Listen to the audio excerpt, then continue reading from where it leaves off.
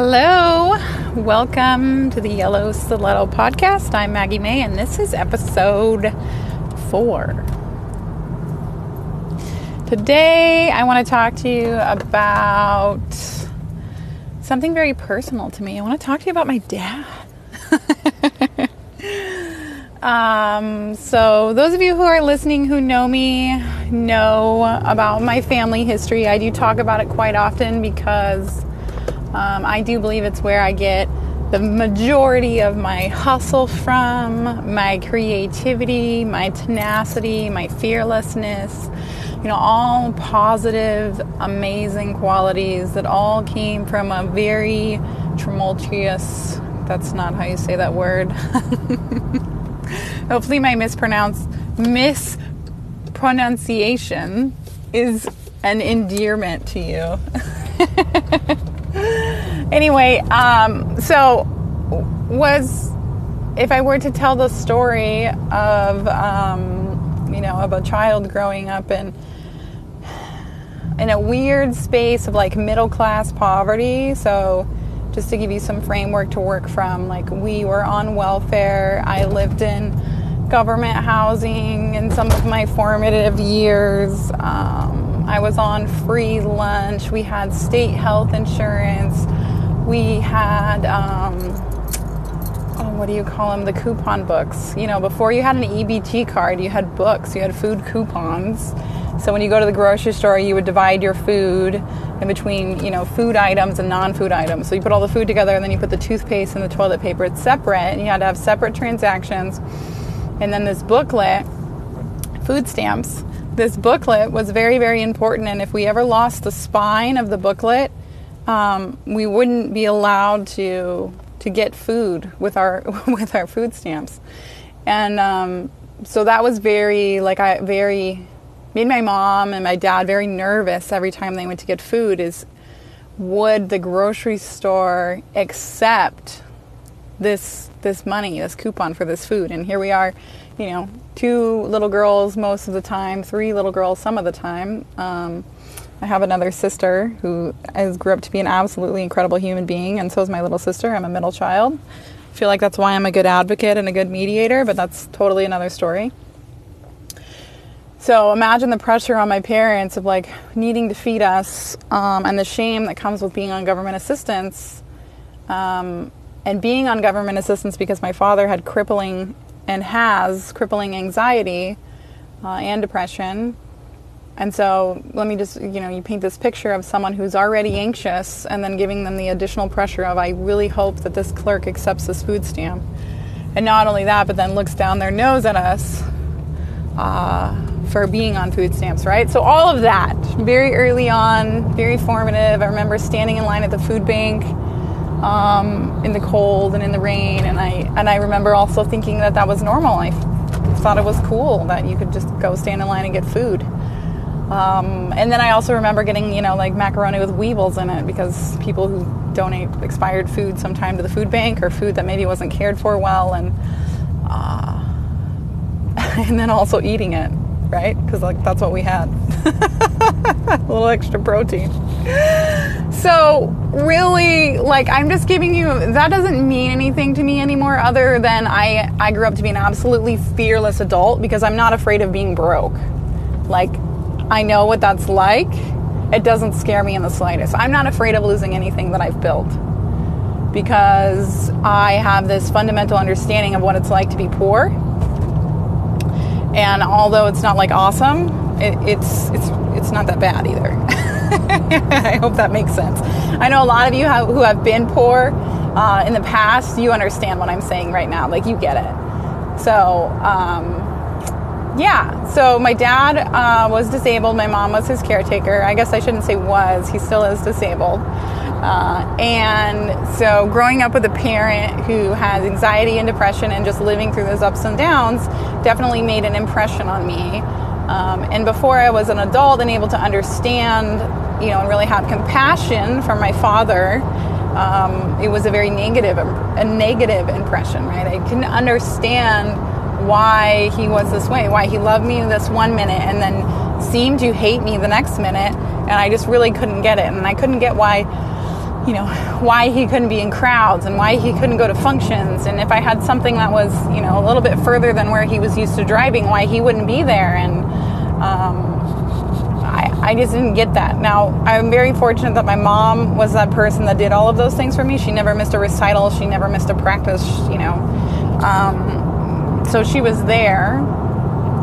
But she was there for me and for him and for my little sister and my older sister, and it definitely took a toll on her. Being a caregiver 24 hours a day for, 30 years. So, again, that's definitely a sidebar story. So what I'd like to keep the focus on today, though, is on my dad. So the way that I view my dad is he's actually, I don't want to say actually. I just caught myself saying that. So if you were to see him, you get this impression of him.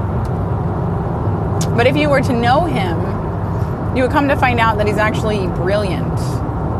He's really, really brilliant. And he's an artist, and he makes this most beautiful art. And he's completely tenacious and scrappy and resourceful.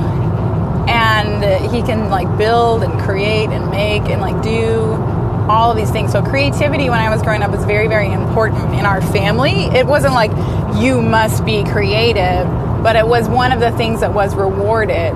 If one of us figured out that we needed a funnel, and we got a milk carton and cut the bottom off of it, and then we made a funnel, we were praised for that. And this is a super weird example, but you tend to kind of grow into the skill set that you're praised for. So if you are 5 and you make your parents laugh, you might grow up to be the funny kid. Or if you do something that's super smart, you might grow up to be the smart kid. So we just kind of grow into what we're we realize that we get praise and recognition for these things, and then those become part of our skill sets. So being resourceful and being creative was something that I was praised for, and it became a part of who I am today. And it is something that I use every day in my life.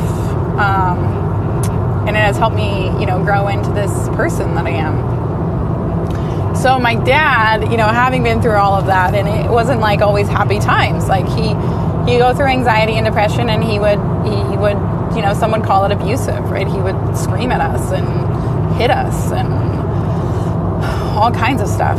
So, but that ended up being an outward expression of someone who was struggling to use executive functioning skills in a parenting situation. And if I look at it from that way, I don't feel my dad is this monster or was a monster. He's just a person.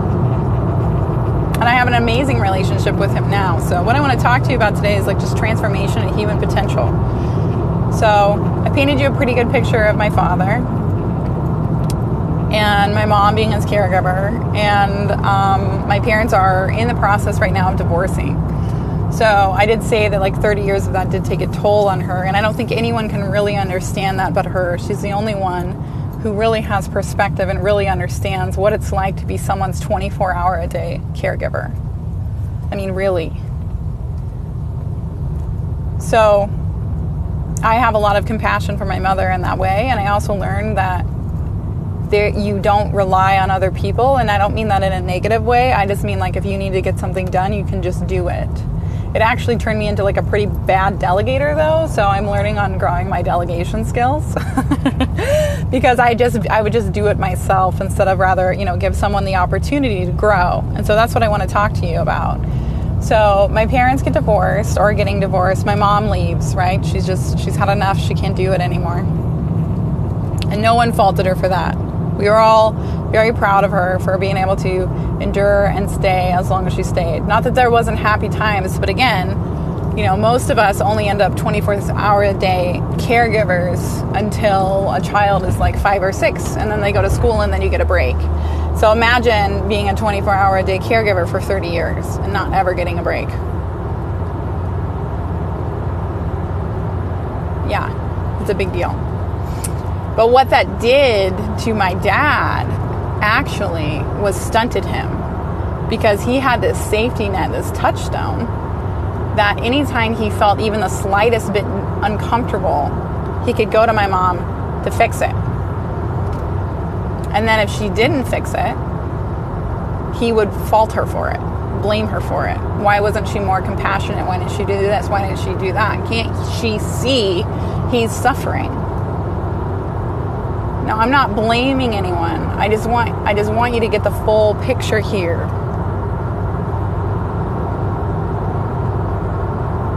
So, that was what their life was like together. So now they're apart, and he doesn't have that. And so if he needs to get something done in another city, which he's not comfortable in driving in, he has to drive there. And so I've watched my father over the last few years as this has been going on, like bloom into this person that I didn't know that he could be. So I'm in my 30s. I've known my dad to be this certain way, to be this fixed way. If you listen to the podcast before this one, I talk about how things are the way they are because you've ised them. So I've ised my father. My father is this way. He's anxious. He's depressed. He's volatile. He is. You know? And some other people might have said he is abusive. And so then that's just how he is to them. I don't feel that way, but that's what happens is we put a lid on human potential. And so my mother, same thing, because he was that way to her. He is that way to her. And so they got stuck and they couldn't grow and he couldn't grow because she couldn't stop doing for him. And I get it. So she stopped doing for him. So now he's like doing all this stuff himself and he is actually like, he's growing. For the first time ever, I've actually seen my dad like grow as a person. And it's incredible. So I took him to a seminar Tuesday night. And for my dad, this is a big deal. So it's in Seattle. He lives in Granite Falls. He doesn't usually drive further than Arlington unless he absolutely has to. Which for those of you who aren't familiar with the area is like about like 5-10 miles.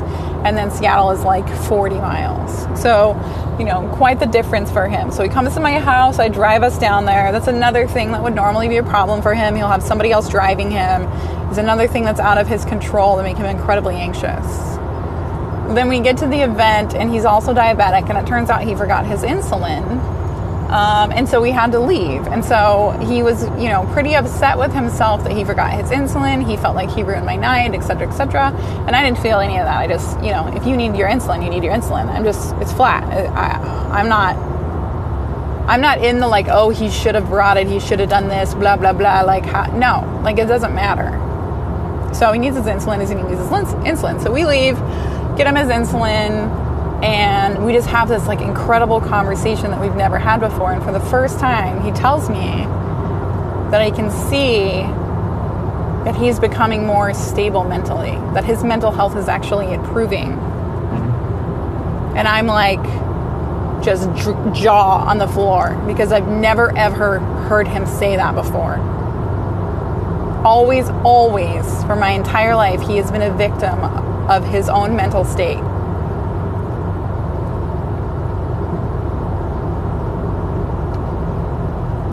So he tells me it's improving, and then he tells me in addition that his goal for himself is to bring stability to his improving mental state. Never ever have I ever heard my father set a goal for himself in my entire life. Never.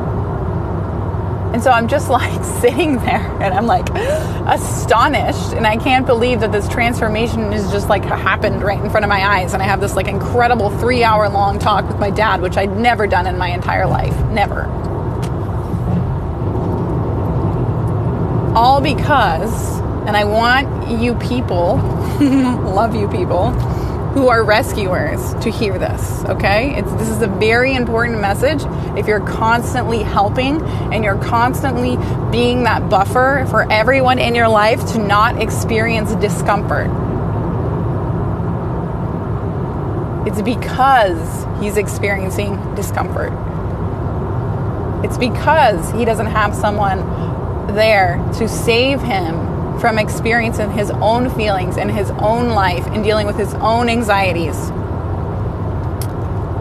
So if you are that person working in whatever capacity that you're working in, I want you to really get and really hear me when I tell you this. You're hurting them. I don't mean leave them. I don't mean get divorced. I don't mean cut that friend off. I don't mean that.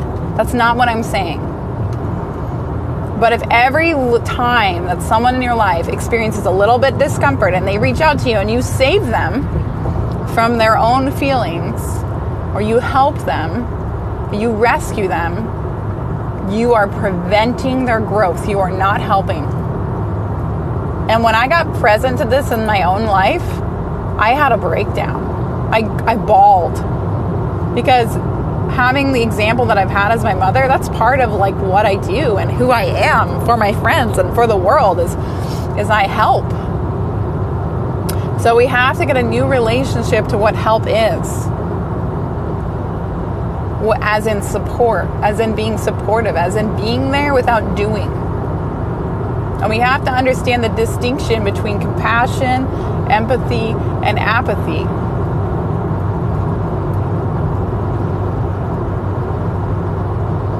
If you do that in your life, if you just look where you're overstepping and you figure out for yourself how you can stay in your own boundary and still be supportive of people and still be there for them and still have compassion for them and still have love for them, but really be there as support and not rescue them, everything gets better. Your relationship with them will get better. Their relationship to themselves will get better. Their relationship to their life will get better.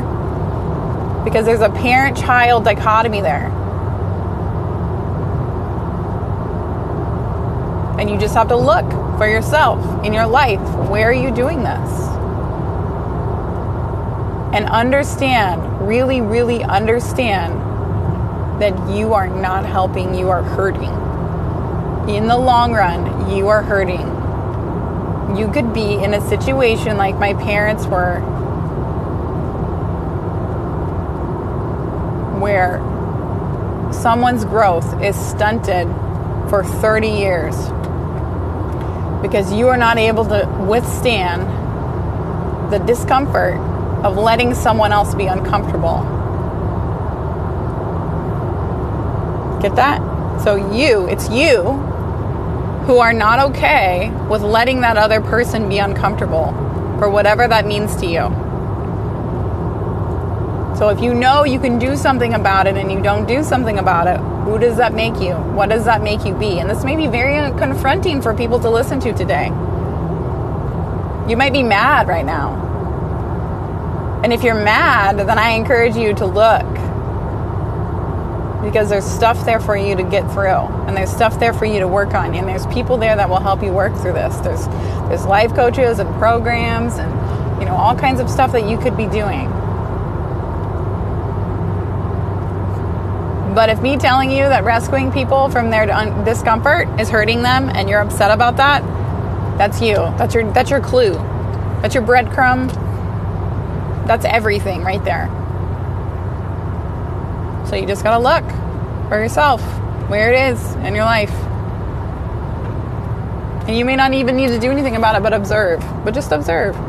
Just watch yourself.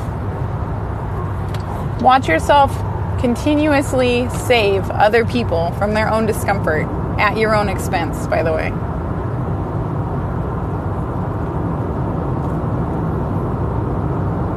There's a great analogy for this, and I'll leave you with this before I close. Butterflies, when they're chrysalis, when they start to come out of the chrysalis, right? And they're struggling to come out of the chrysalis. If you cut the chrysalis open, they will fall out and die. And I don't mean die from impact. You can put your hand under it. Because the struggle is what builds their wings in order for them to fly. And that is the absolute perfect analogy for this situation. Where there is no struggle, there is no strength. So just know if you're struggling right now, you're getting stronger. Every time you struggle with rescuing someone, shouldn't you? You get stronger. You get stronger. And the stronger you are, the more you can help. And I mean real help. I mean support. I don't mean rescue.